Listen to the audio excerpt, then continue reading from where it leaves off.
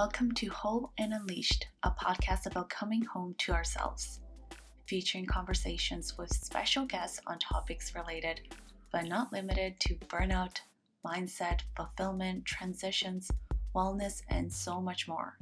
I am your host, Jessica Locke, a Strala yoga guide and holistic wellness coach.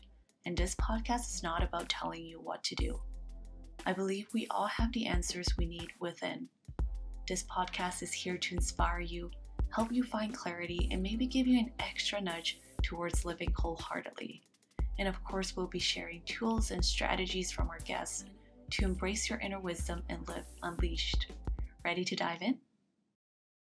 Well, welcome to the podcast. We're going to be starting a series about human design and diving a little bit deeper because I've been sharing about this for a while and teasing it, and now we finally have it. And I wanted to introduce a very, very special friend. She's going to be my co-host, Courtney.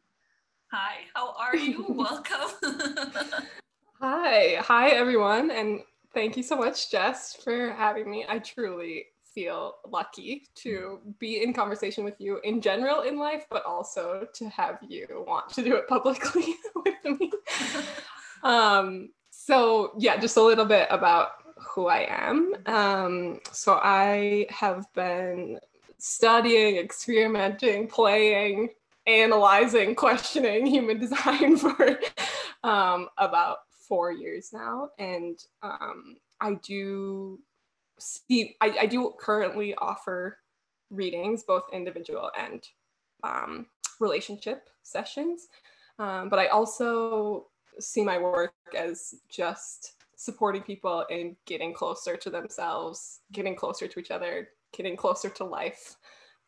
This idea of closeness really resonates with me, and supporting people in their relationship to themselves, but also their relationship to all these self-discovery tools, because as you will hear in this episode, my relationship with human design and all self-discovery tools has been a real journey for me. And maybe sometime other time we'll go deeper into that part of it, but I like to support people in what this all brings up for them. This can be a very confronting experience to learn about yourself or other people in your life in a new way. And so just supporting people in that process. Yeah, and she basically summed up the purpose and the intention of these episodes to like a playground, a place to, I'm using your words when you listen to the episode later, it's a place to just explore and understand your energies, but also to talk about those little nuances in our relationship to it. Yes. So, I mean, this is basically our introduction. We're kind of having fun with it. We're going to be talking a little bit about how human design came to be, what are the systems that support, that brings everything together, and a little bit about each center in human design. Yes, we go on a journey when it comes to the origins of human design. So just if you like to geek out about how the world started, this is going to be a great podcast for you. And then if you like to get into the practical stuff later in the episode, it's also going to be a great episode for you. We go both. We go all the places. We go everywhere, so you don't have to. Or maybe you can come along for the ride with me. I love that. That's our new tagline. We go everywhere, so you don't have to. It's probably like a airplane tagline or something. Maybe. Let's trademark it. Yes. It was first here. That's so funny. All right, grab a cup of coffee, tea, whatever you want to drink, get cozy, and come join us.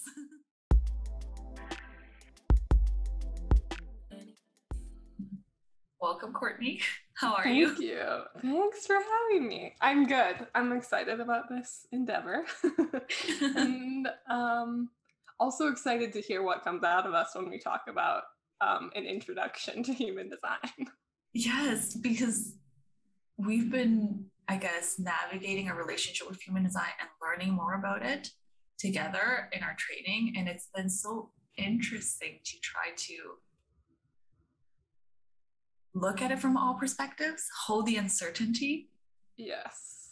And also what feels true to us So I'm really excited to share what human design is about, especially because I've been talking about it to my friends and family. And I feel like, oh, how can I share it with you in a way that is useful to you, Yeah. but also get to the juicy part of like, how did it start it? What are the moving components that make up the system? Yes. It's And such a thing. right? I know that's not a very elegant way to put it, but it is. And I think that's been like part of what I've been going through right now is trying to parse out like what even is this that I have had such. I've been studying, practicing human design almost 5 years now. Yeah, I think 2022. That of 4 years? 4 years. Um, and it has been many different things to me over that time, and I have been interested in different parts of the system over that time. And I think when you're just getting into it, you really, or at least I really had no idea what all of the layers and aspects were. And for anyone listening, you also don't have to know all that. Like, I just want to give people permission that if they like just hear something and it resonates with them and it makes their life better, then that's great. Yeah, But yeah. there's many pieces that you can get into if you feel called and or have a very active mind that wants to know all of the things. Right, you're right. Thank you for talking about the nuances and your relationship and how much it's changed because I still feel like a new person. Like I feel like it's new to me. It's been like over a year and and I feel like I'm learning more and because I went into this deep dive with, ART training right away, like wanting to get deep with it. So I'm also so curious to hear about your experience and how it's evolved. And like, I'm thinking of like an accordion, like, oh, sometimes it feels so good. And other times like, I don't like this anymore. Yes. I love your analogies. I can't wait to share your sushi. My sushi. We'll get into that. Yeah. Anybody who likes those conveyor belts. It was a really good description. So yeah, I feel like I want to respond, but I also kind of want you to answer first to see because then I feel like I can like play off of what you have shared and not just repeat whatever it is. So what was your first introduction to human design? It was through another podcast, and it Okay. was with Melissa Griffin and Jazz, the Mother Moon. That was Okay. her handle, I think.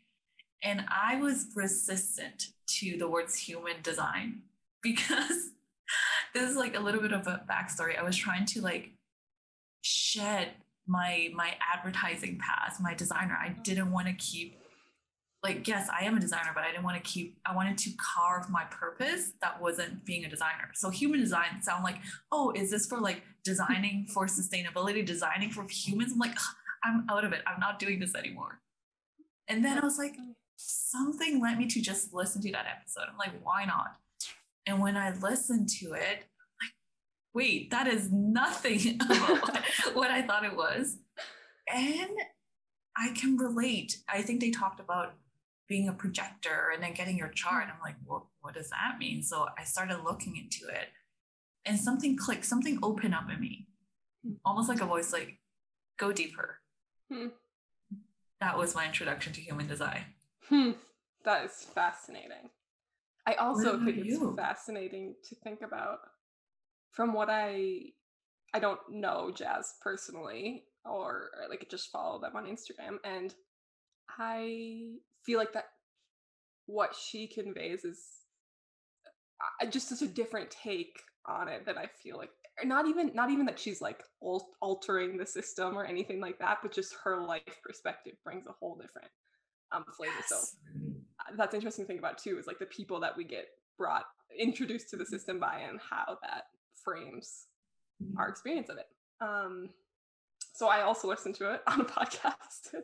Mine was though Jenna Zoe. And I can't actually remember which podcast it was. There was like a couple at that time that she was on that became really popular. And so, yeah, I mean, that's a whole different way of looking at human design too, the way that she has framed it. And yeah, just like what she's done with it. To me, sometimes it feels like a whole different world than the like ART version of human design that we're learning right now. And it's not, um, I think maybe this would be helpful for people because it wasn't really clear to me in the beginning. It's like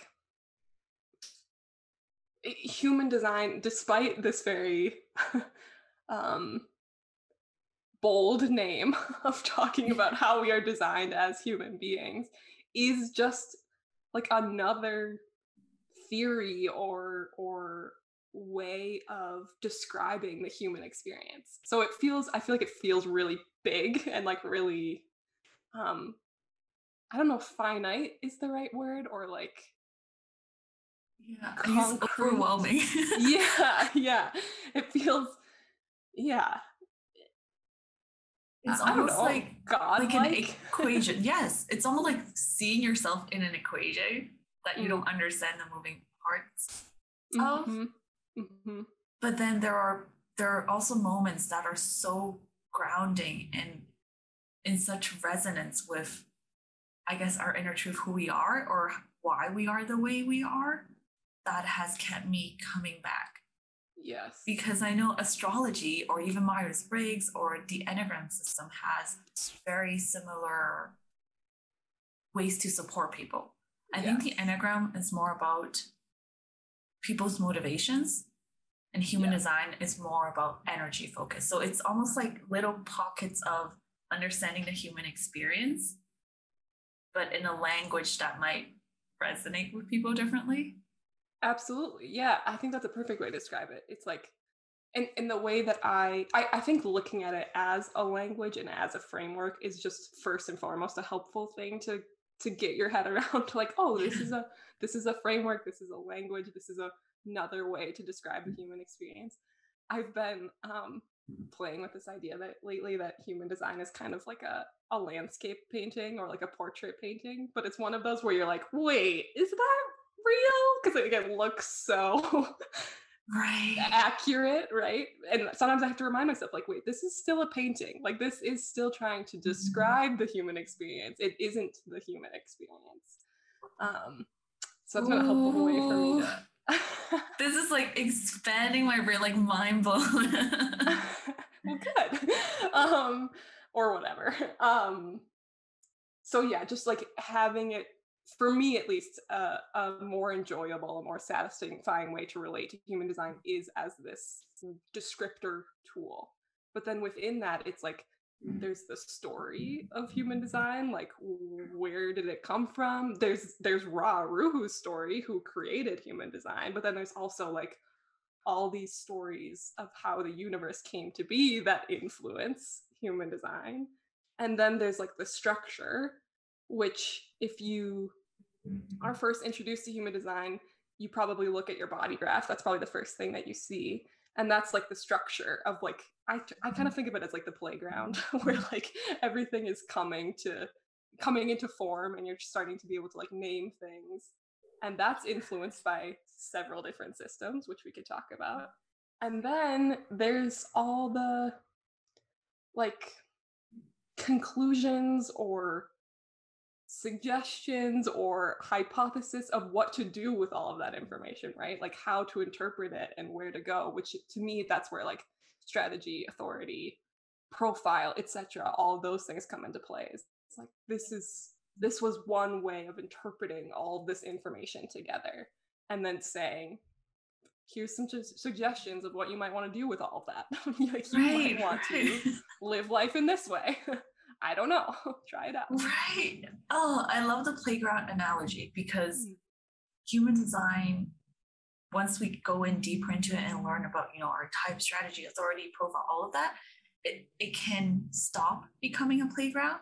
Yes. We go in through the lens of curiosity, and then afterwards we think, am I doing it wrong? Am I not honoring myself? And we've had so many conversations about this, like with our love, and it's not hate, but also like caution of not using this tool that is here to support you, become a box that you should live a certain way. It's honestly meant to be indicators about how you're doing, just to be happier, play with it. And I think it's so important that we keep bringing it back to that. And like a part of me also thinks like you can live a happy life, fulfill life, whatever it is, without human design if you don't need it. Because there are people that anchor themselves with different things. Like I've heard of people that are like alcohol-free coach, or cannot speak alcohol-free coach, or like somebody who is, I don't know, about movement, and that's how they anchor themselves. And in this way, we're using anchoring, we're using human design as our, I guess, framework to navigate, but it's not the ultimate thing. Right. And I think from doing such a deep dive, from reading the first book ever written about human design all the way up to, you know, what we have right now, that it definitely gets lost. I feel like in the beginning, and this is of course my own interpretation. I wasn't there. I don't know, but there was like this humility and wonder and awe at this information and at putting all of these systems together. I mean, it truly is genius. Like when I am just with the synthesis part of human design, I'm like, this is the most beautiful, magical thing I have ever seen or witnessed or experienced or whatever it is. But then, like, having an answer for life is really seductive. Who doesn't want an answer? Who doesn't want like a strategy? Who doesn't want some sort of something to say like life will be better if you live this way, you know, like that. And so I guess what to say is like,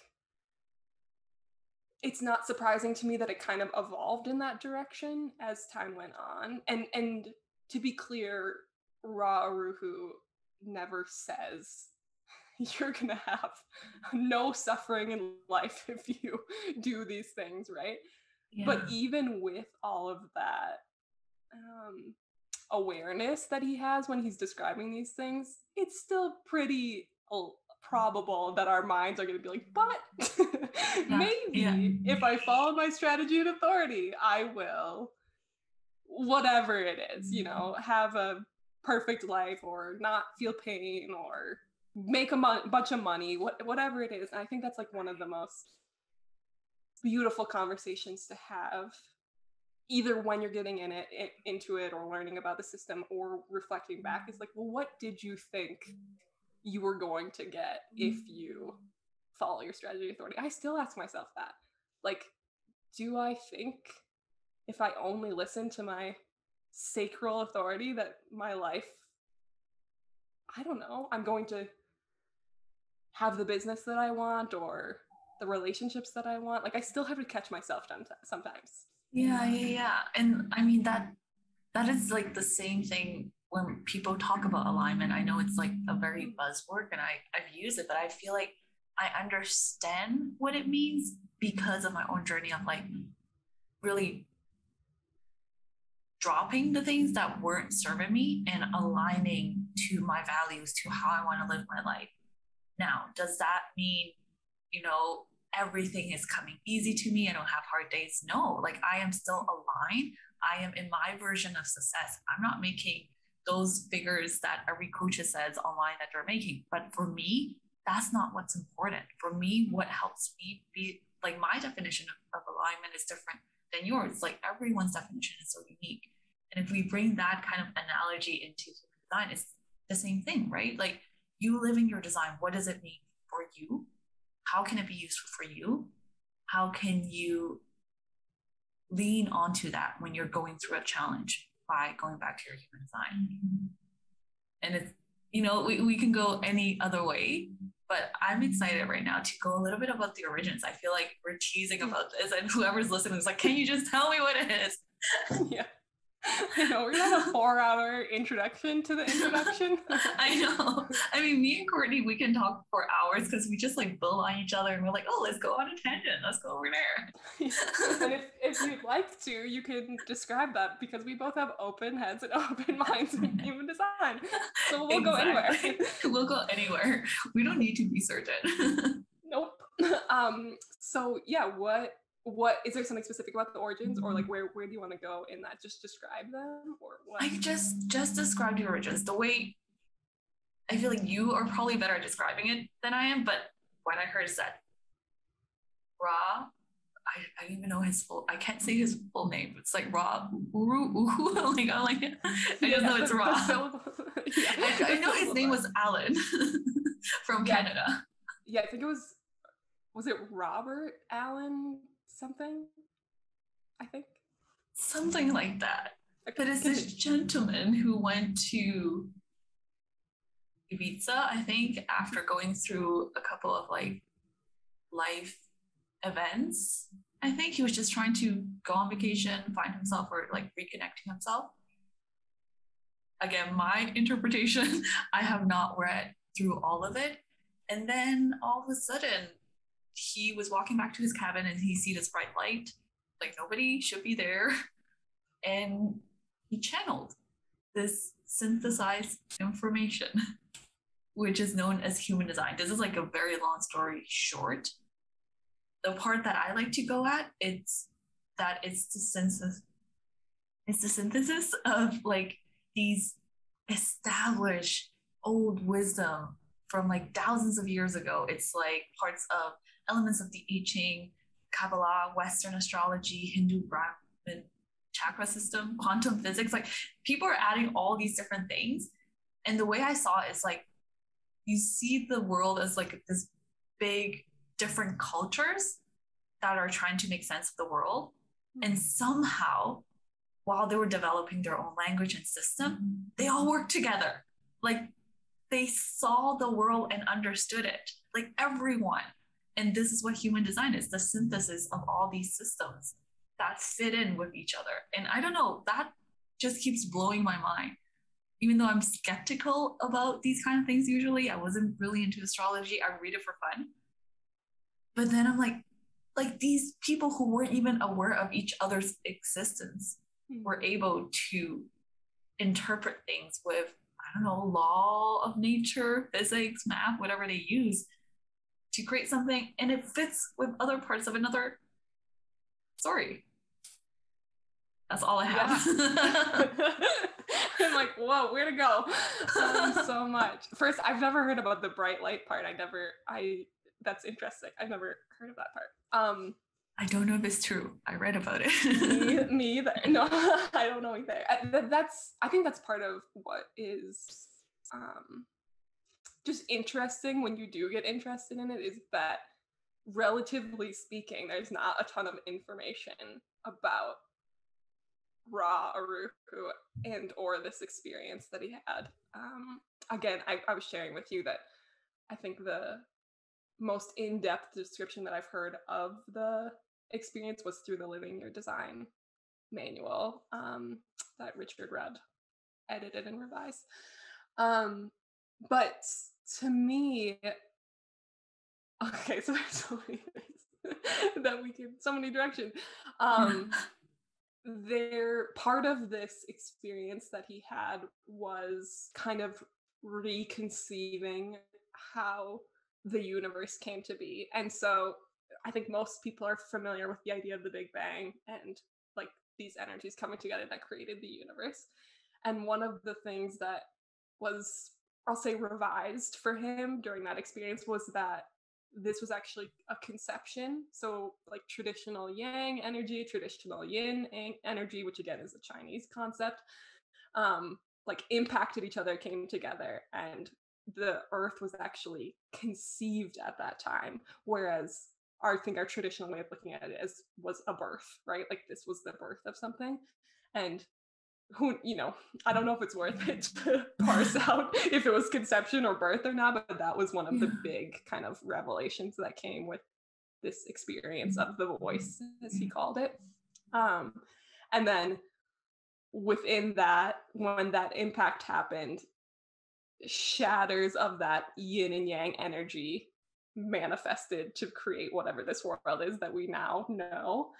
And he calls them, and he says this is like necessarily symbolic language, because it's not, we're just trying to describe what it was, but describes them as crystals, right? Like shards of crystals everywhere.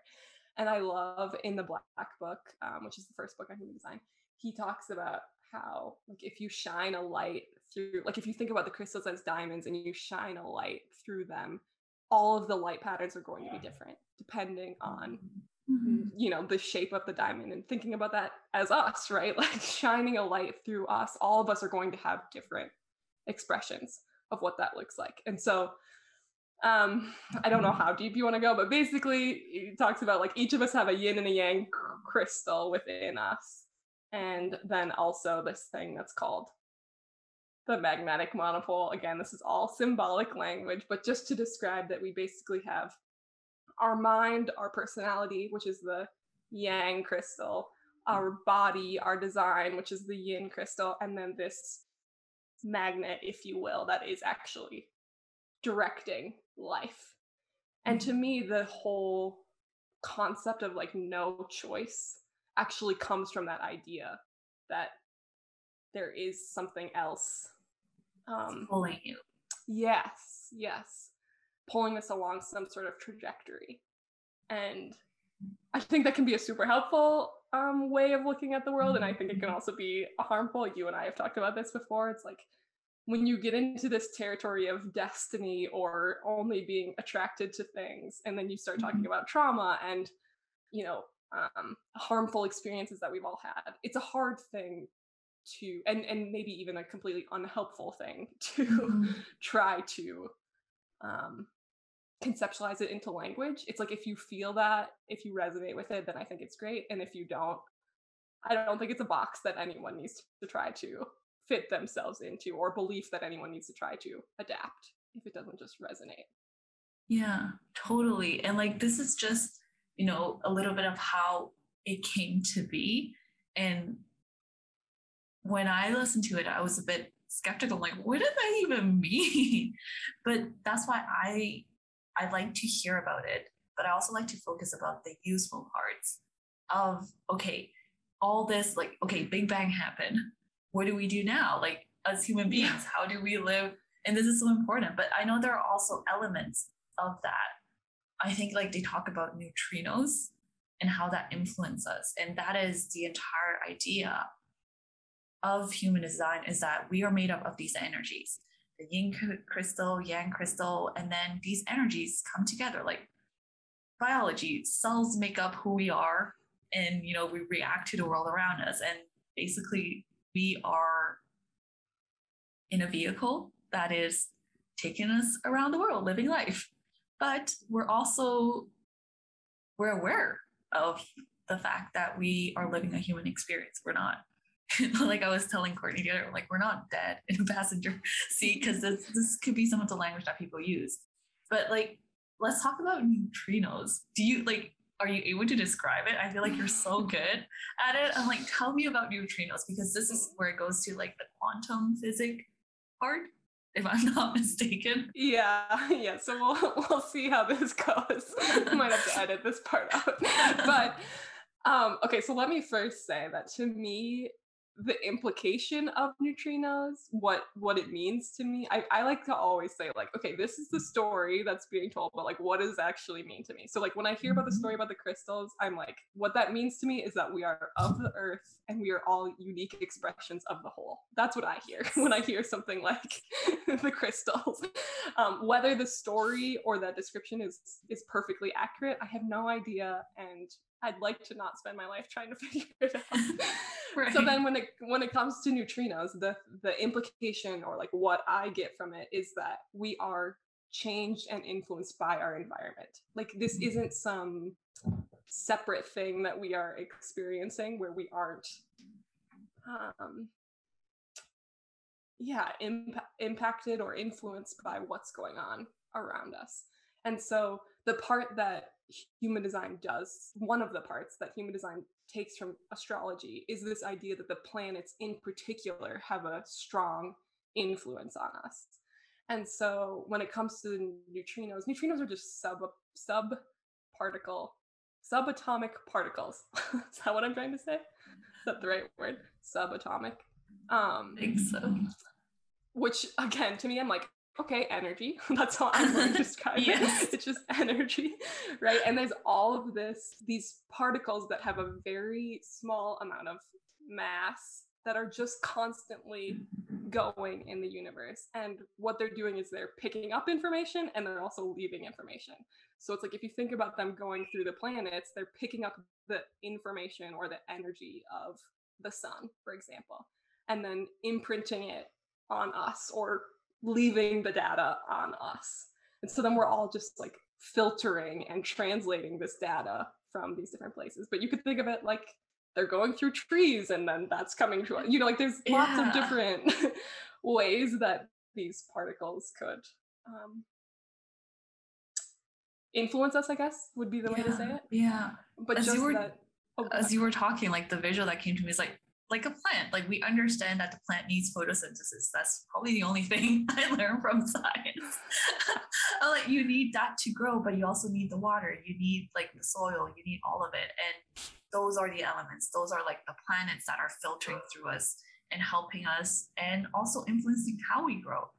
And, you know, and everyone is influencing each other. Because I think there was this experiment, maybe a tangent, about like two plants that were in a university. One of them were being like insulted every day, like just, you know, just not good energy. It's like yelling at it, like, and then the other was being played classical music. It was giving compliments every day.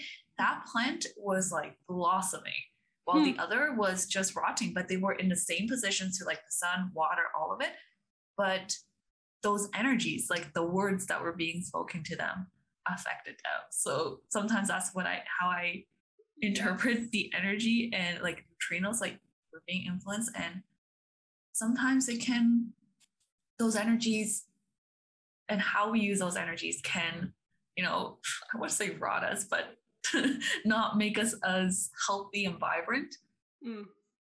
And yeah. I just lost my train of thought. And something else. I like your idea of, or not idea, but that concept of just the plants and how they're impacted. And I even think sometimes I think energy, just because or at least I certainly didn't grow up talking about energy in this way. And so I think it's also helpful to think about some like as simple as you go to a sporting event and you can feel that the energy is so different, right? Than when you're just like at home watching the game or whatever it is, like going to the grocery store. Like that's energy, like that experience that we're having. Or like when your partner or roommate or friend or whatever comes home and they've had a bad day and you're like, oh, like I can feel that energy. Like that is really what I don't know, to me that's like just puts it into more like simple everyday experiences. Relatable. yeah and human design, if we get now to like more of the tool and like useful part of it, there's like that story part, but then there's also the tools. To me it's just trying to describe, or not just, it's profound, but it's trying to describe that energetic experience that we are having, both within us individually, but then also with other people, and then also with the environment around us, which includes planets. Yes.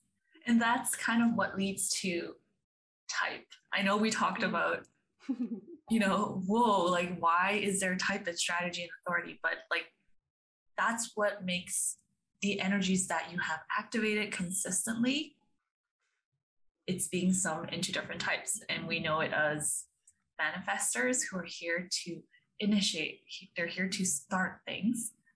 Sorry, I'm trying to charge my computer, so continue. I am listening. I'm just making a lot of noise. I'm not hearing you. Yeah. Oh, okay. And then there's also the manifesting generators. Actually, I think I should go.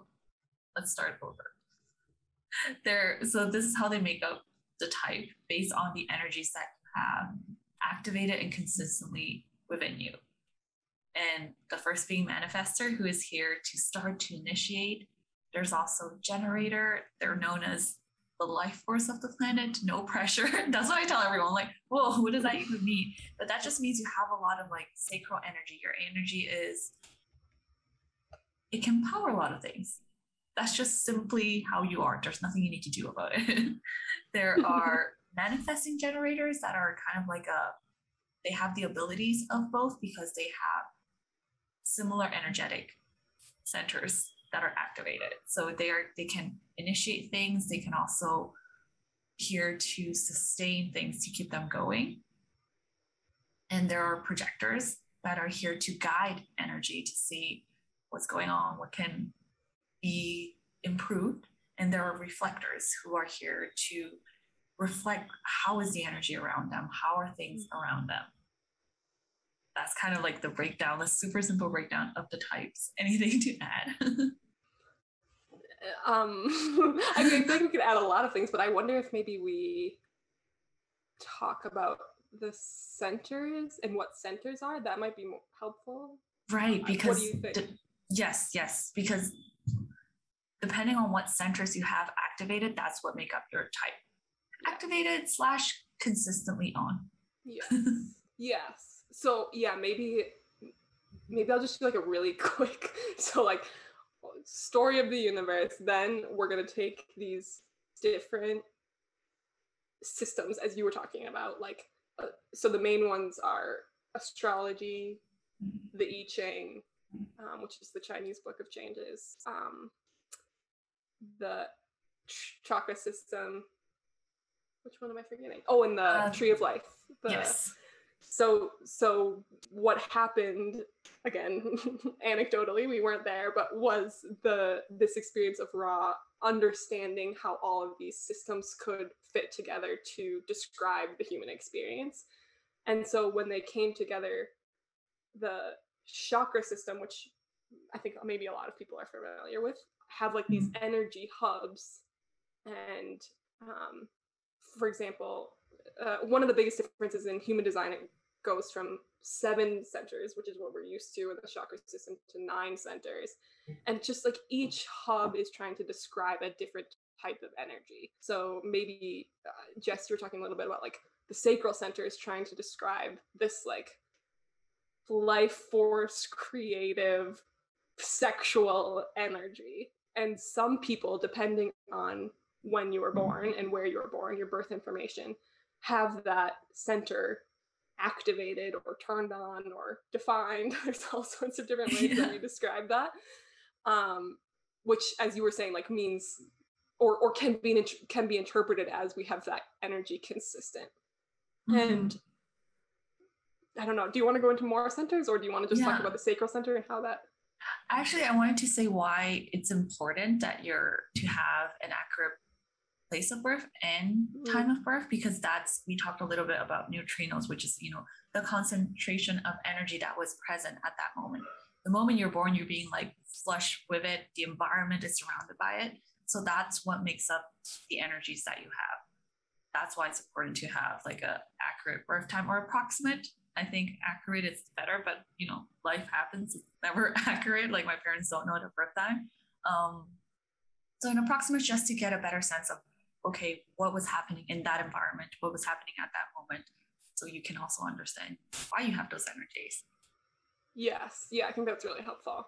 And if you do end up getting a reading from Jess or someone else, they can help you see what the differences would be. Like if you're like, I think I was born within this 10-minute window, or I think I was born within this 4-hour window, like we can see what changes would be. Sometimes your chart would be a whole different chart, and other times it doesn't change at all throughout the day, because it's again based on like where the planets are moving, if it's going to impact your profile or your type, or definitely. Yeah. That was good. You're so good at like summing all these like complicated concepts, because I hear about these stories and I'm like, cool story, and I'm like, how do I tell this again? So thank you, Courtney, for that. Yeah, this is relatively new for me. I mean, as I said, like my journey has been an interesting one, and it's only been within the last like year or so that I've been like, well, what is actually going on here? Like I was very focused on other parts of the system for a really long time.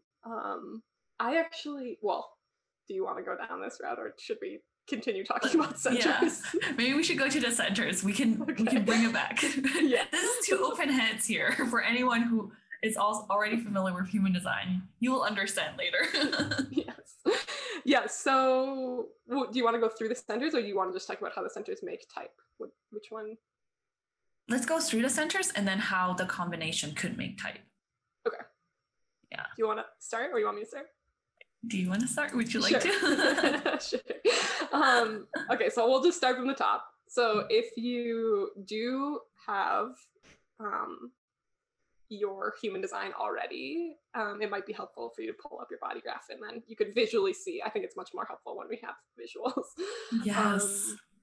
So the top center is called the head center or the crown center. And that is trying to describe this like inspirational knowing energy. Like, how do I know in life? Like this pressure that I feel to know, this pressure that I feel to answer questions, perhaps. That is what that center is describing. It's like inspiration, the pressure to know.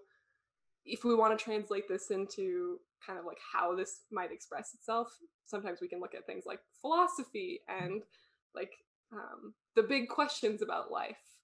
But it could also be like inspiration going to an art museum. Like it doesn't have to be those big questions, but it could be. Do you want to add anything? Refine that? I'm like, if anybody's watching this as a video, maybe I can share like a visual of that chart.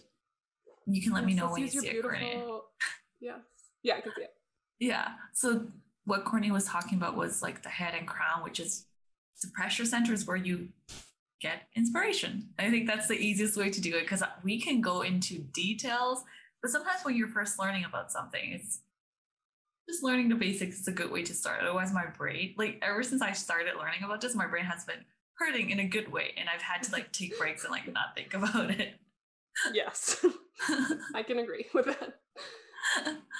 And then the next one, the one that kind of interprets all your downloads, all your inspiration, is the mind, Ajna Center. It's a processing from ideas to concept, details and answers.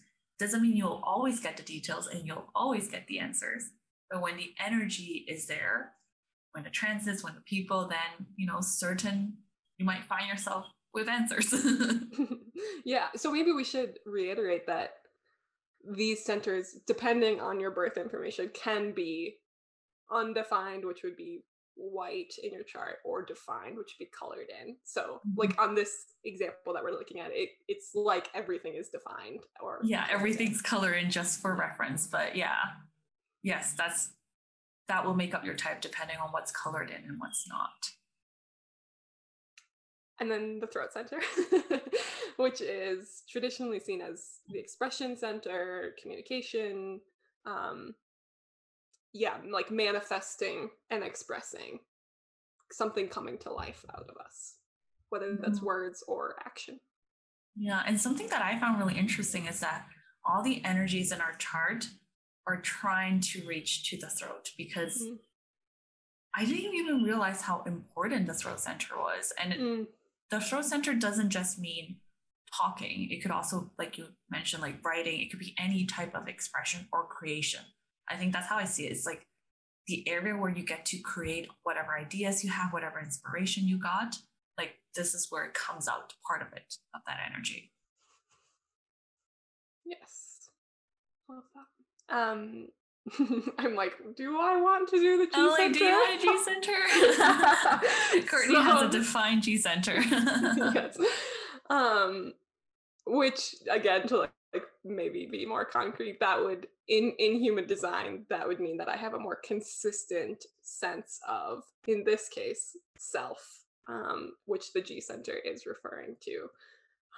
Like more traditionally, how we think of identity is what we could capture in the G center energy, our direction in life, So for folks that would have this defined, it would be like more of a consistent direction in life.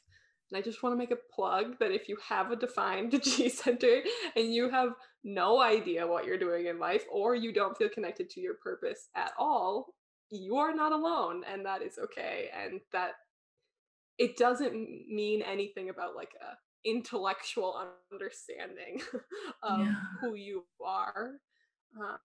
It's more of like, again, an energy that you would feel less of like, I can write a 5-year plan on what my purpose and why Right. I'm here in life. It, perhaps it isn't about knowing the how of what you want to do. It's more like just an inner knowing that I want to do that. Yeah, I mean, I think that would maybe get more into like type and authority as far as how someone would get in touch with it. Mm-hmm.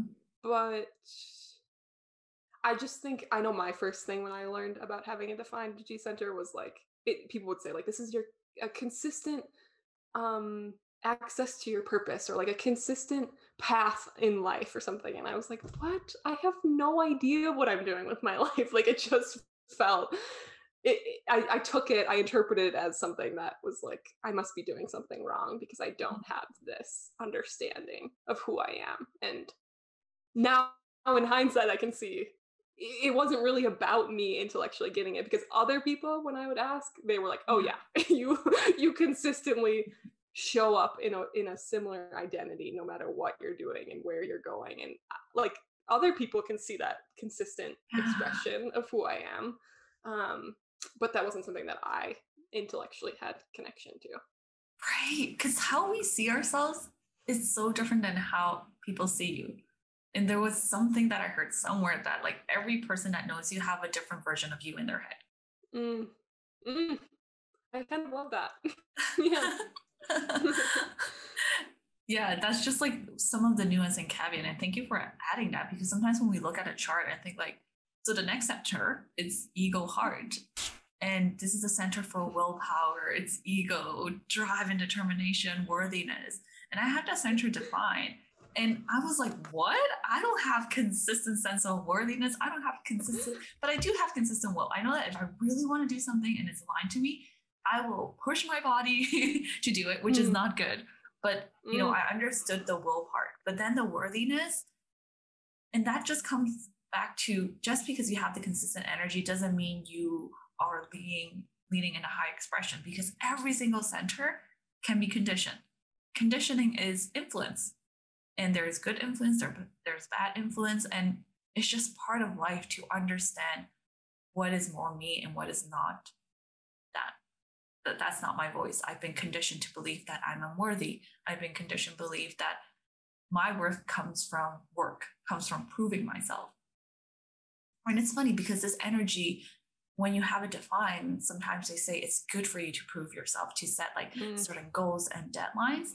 And I've been really experimenting and understanding what that means. I've always wanted to prove myself in life. It wasn't until I shifted from proving to people to myself. Because I like setting goals for myself. I like being able to hit it. It feels very good for me as long as it's for me and it's aligned to me. Not when I'm like, oh, I'm going to make X figures because I want my parents to know that I got it together. That proving, it doesn't work for anyone. And for someone with an undefined ego, that's why they often say you're not here to prove yourself, because you don't have that consistent energy, but you can still do the things you like, but you're just driven and motivated in other areas that you do have perhaps consistent energy. And if you don't, as a reflector, you're here to just merge all the time. But I'm getting ahead of myself. Yes, I love what you were just saying, and I feel like you're demonstrating that something that I think is like the true power of this part of the human design system is just coming into relationship with yourself around that particular energy, like around value, around worth, around proving like what have I been fed or told or learned from example that all those things mean. And whether you have it defined or undefined, that's what we're doing with each of these, and like just coming into a relationship with that energy and seeing how um, what helpful and unhelpful messages and ways of being we've learned and been taught, or even have like adopted and perpetuated ourselves. Like obviously, I would imagine most of us who will be doing something like this are adults, and so at this point, there's a responsibility that I have to take. We don't have to, but we can take around our experience. And so for me, it's like just getting into relationship with that energy. So I have a wide open ego and heart center, Yeah. which means that none of the gates around it are defined, and I think even though you talk about, from this defined lens, it's a similar journey in some ways. It's just, how do I want to be with it that's maybe different. Like I still was having to do the same questioning as you. Like, do I want to prove myself, and what do I want to prove myself for, and what does proving energy feel like to me? Does it feel good or bad? Mhm. Yeah. Yes. Oh, see, I love these conversations because it adds the nuance. So many times people are turned off or like, what? This is what it is. And then they walk away from this tool that could be helpful. But I think talking about these nuances can help us, like you said, be in relationship with yourself, understand your energy, and explore because your relationship with that energy could change over time. Mm-hmm. Yeah. And Yeah. does, thank gosh. Yes, thankfully. Yeah.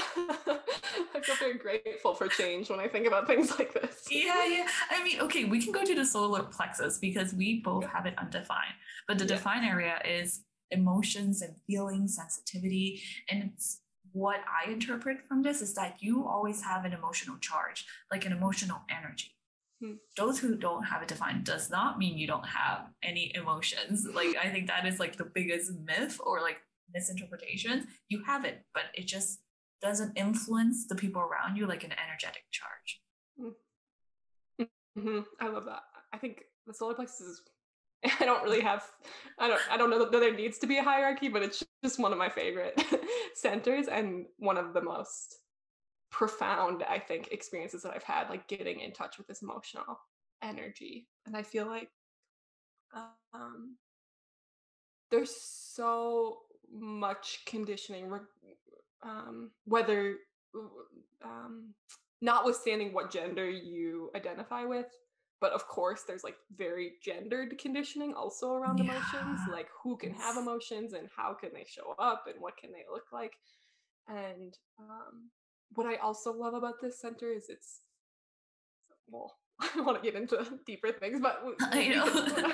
I'll try to be brief. But I feel like what I also love about this center is coming into relationship with my idea of truth, and coming into relationship with conflict, and coming into relationship with being confronted with truth and the conflict that can stir up. Like this center, yeah, there's a lot of stuff here that can be explored. And um, one of the ways that undefined versus defined centers are talked about is like, if you do have the center undefined or open, that in traditional, or not in traditional human design, but traditionally in human design, we could talk about that as one of the places that you're like going to school in life. Like that's where you're learning about that energy, because you are taking in energy from someone else or other people or the planets and the transits. It's a receptive part of you where you're just like experiencing this energy. And so there's a lot of wisdom that can come from that.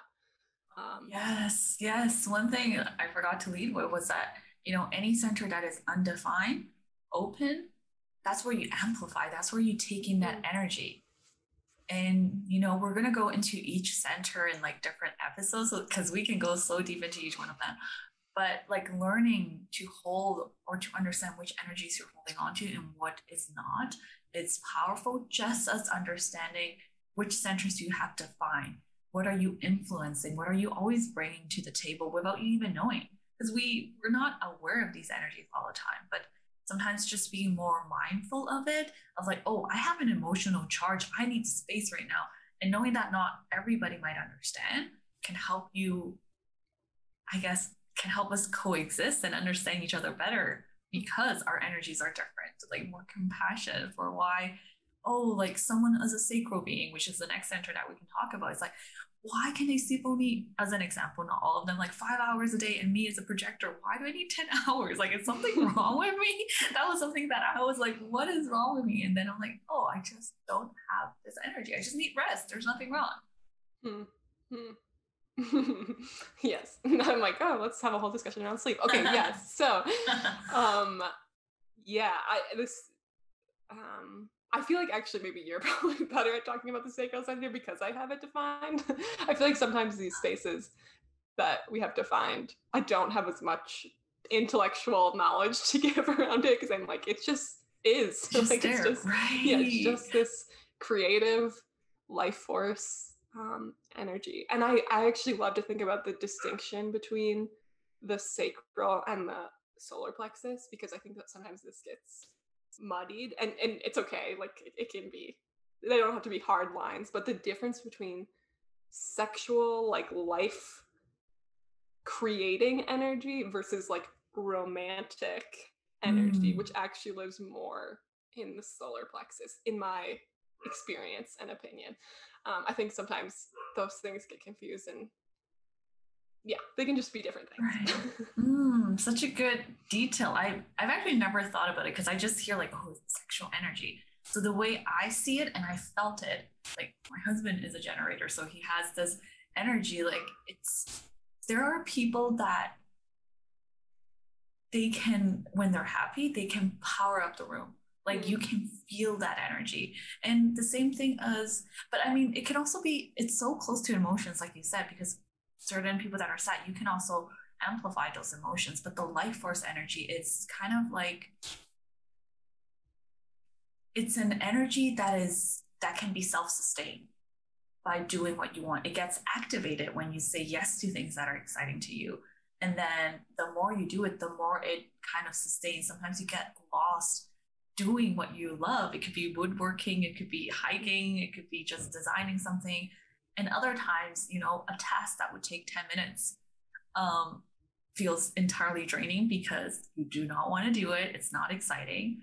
And that speaks a little bit about this energy, how it just, it has so much power for the things you like, and it has the ability to influence and kind of, it's like, I'm trying to like think of good words that wouldn't sound like you are battery. You're not a battery. You're not a human battery. We're just But machines. yeah, we're all just machines that are like connected to each other. But you have this, you just have this life force that gets activated when you do what you love. You are not responsible for how others are amplifying it. Like we are all responsible for ourselves. So that's kind of the caveat I want to talk about. But yeah, this, that's all. I guess I feel like I'm so unfamiliar with this because I've amplified this so much and I've overworked myself thinking that I was excited about something or thinking that I had the energy to do it.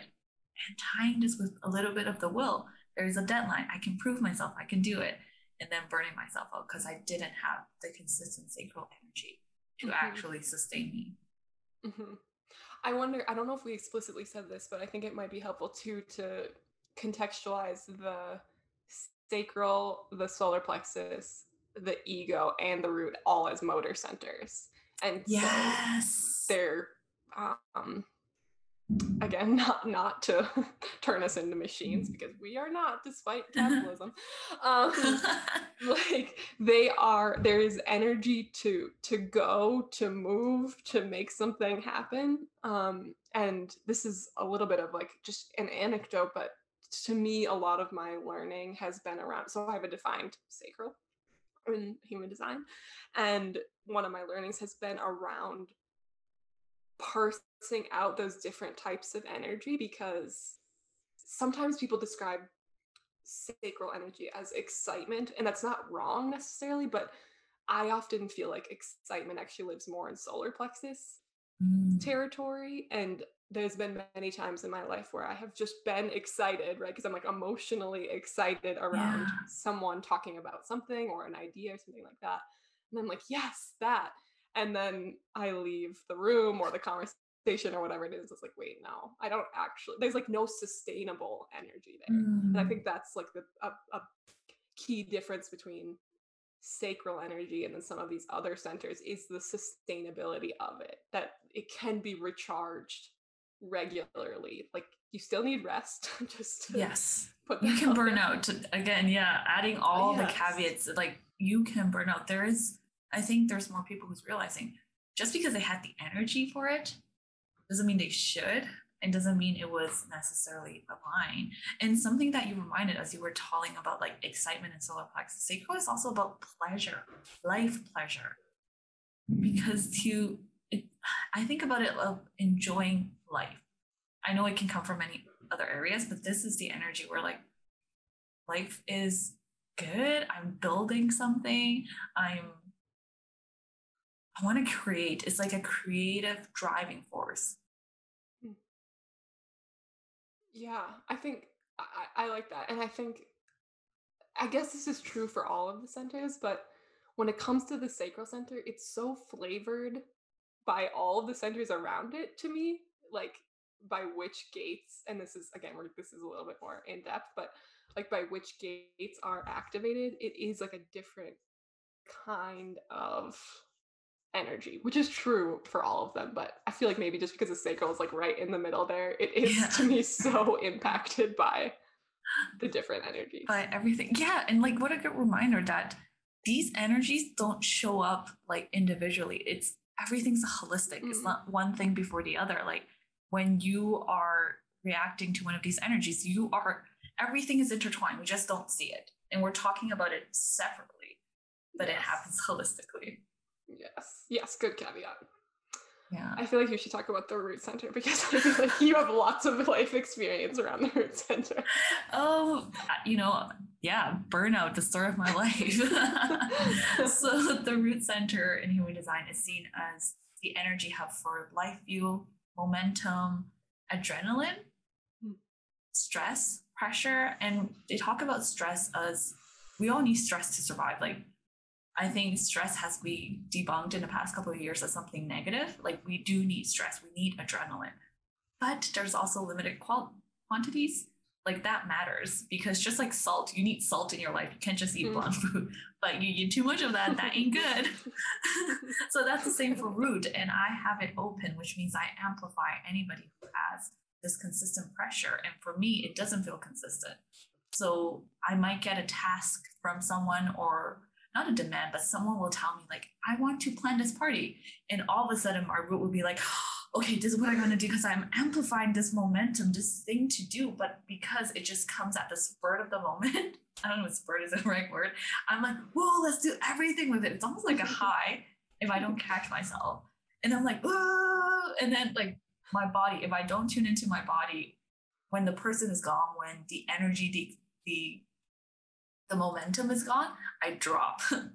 Burnout, bitter, tired. I'm like, what the hell did I do to myself? And when I learned about human design and language, it was you were just amplifying everybody's pressure and momentum.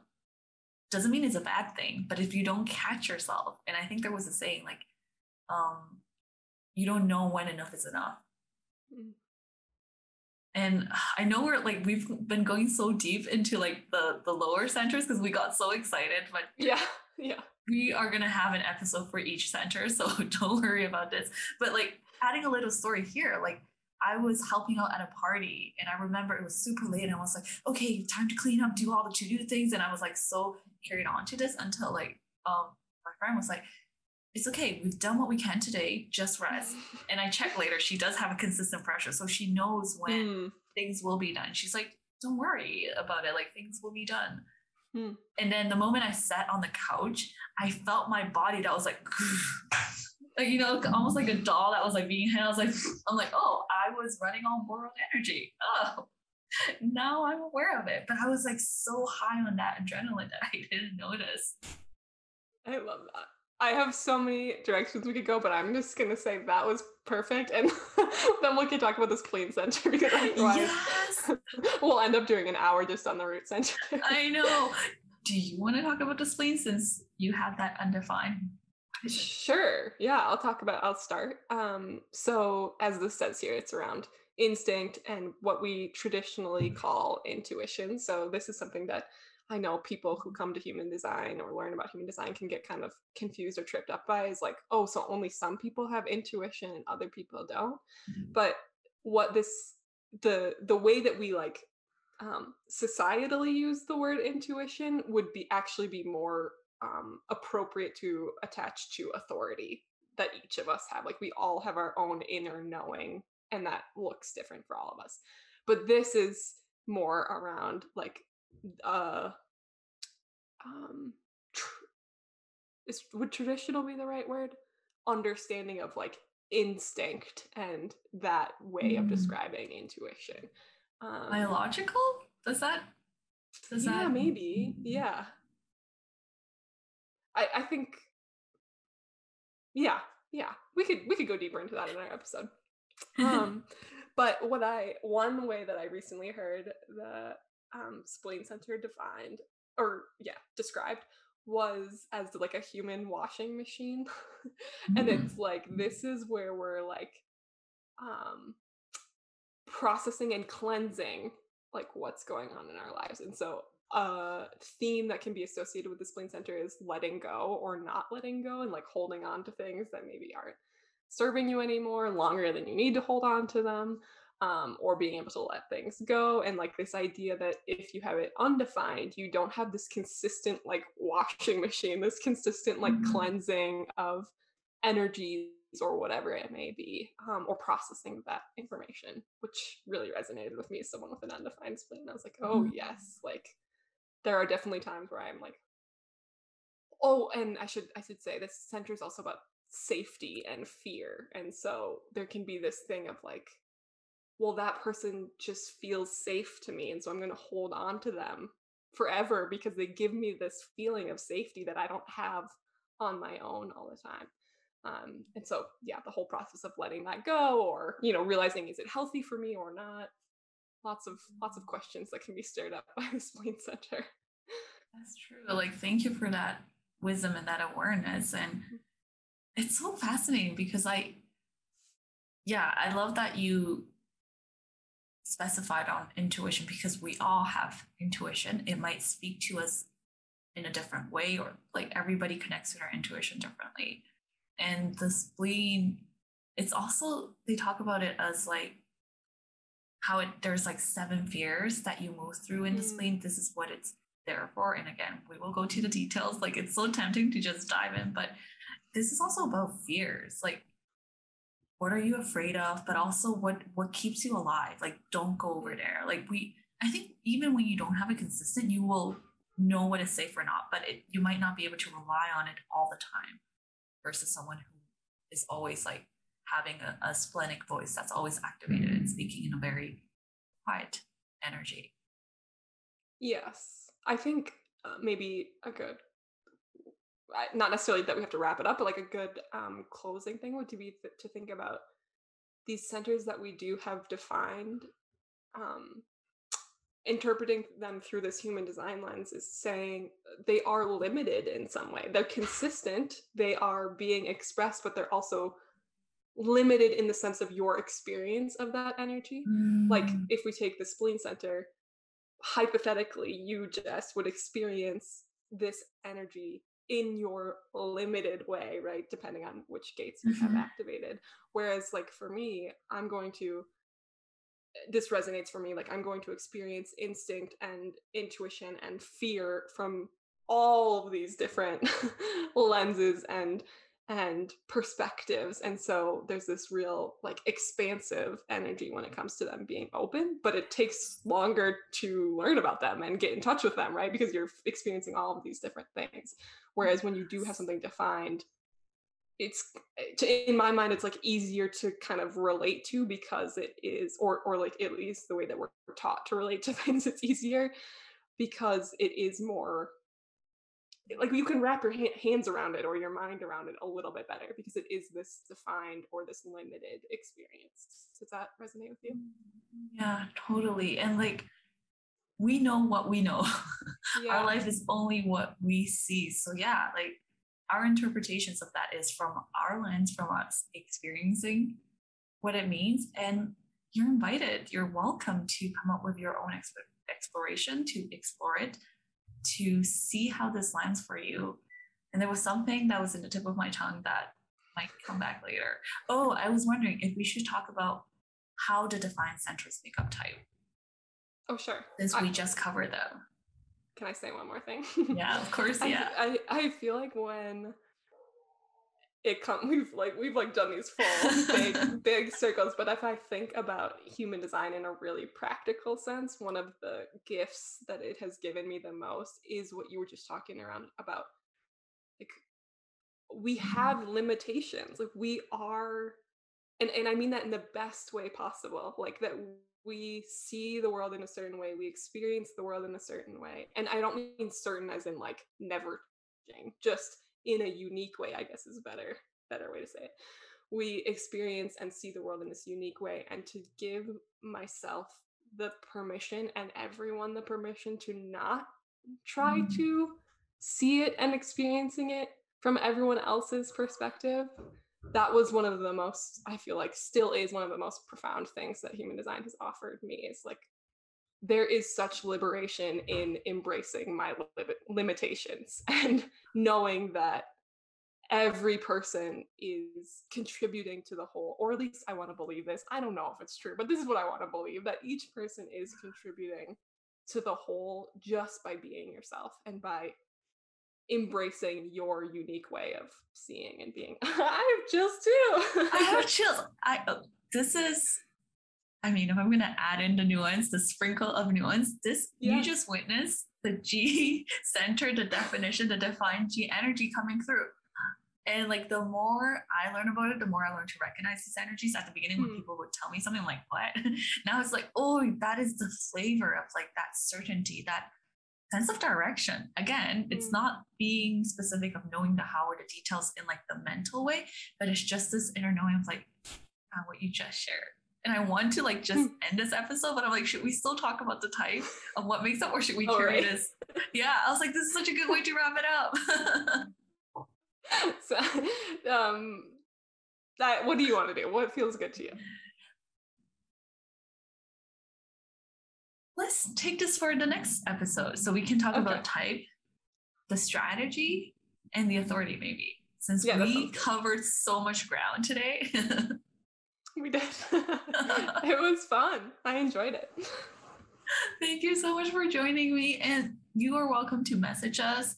I will include Courtney's details or notes, any questions that you have, so you can also share, and we can, create those episodes for you. We want more people to learn about their human design and make it accessible. It doesn't have to be complicated. Just understanding yourself, create a relationship with yourself.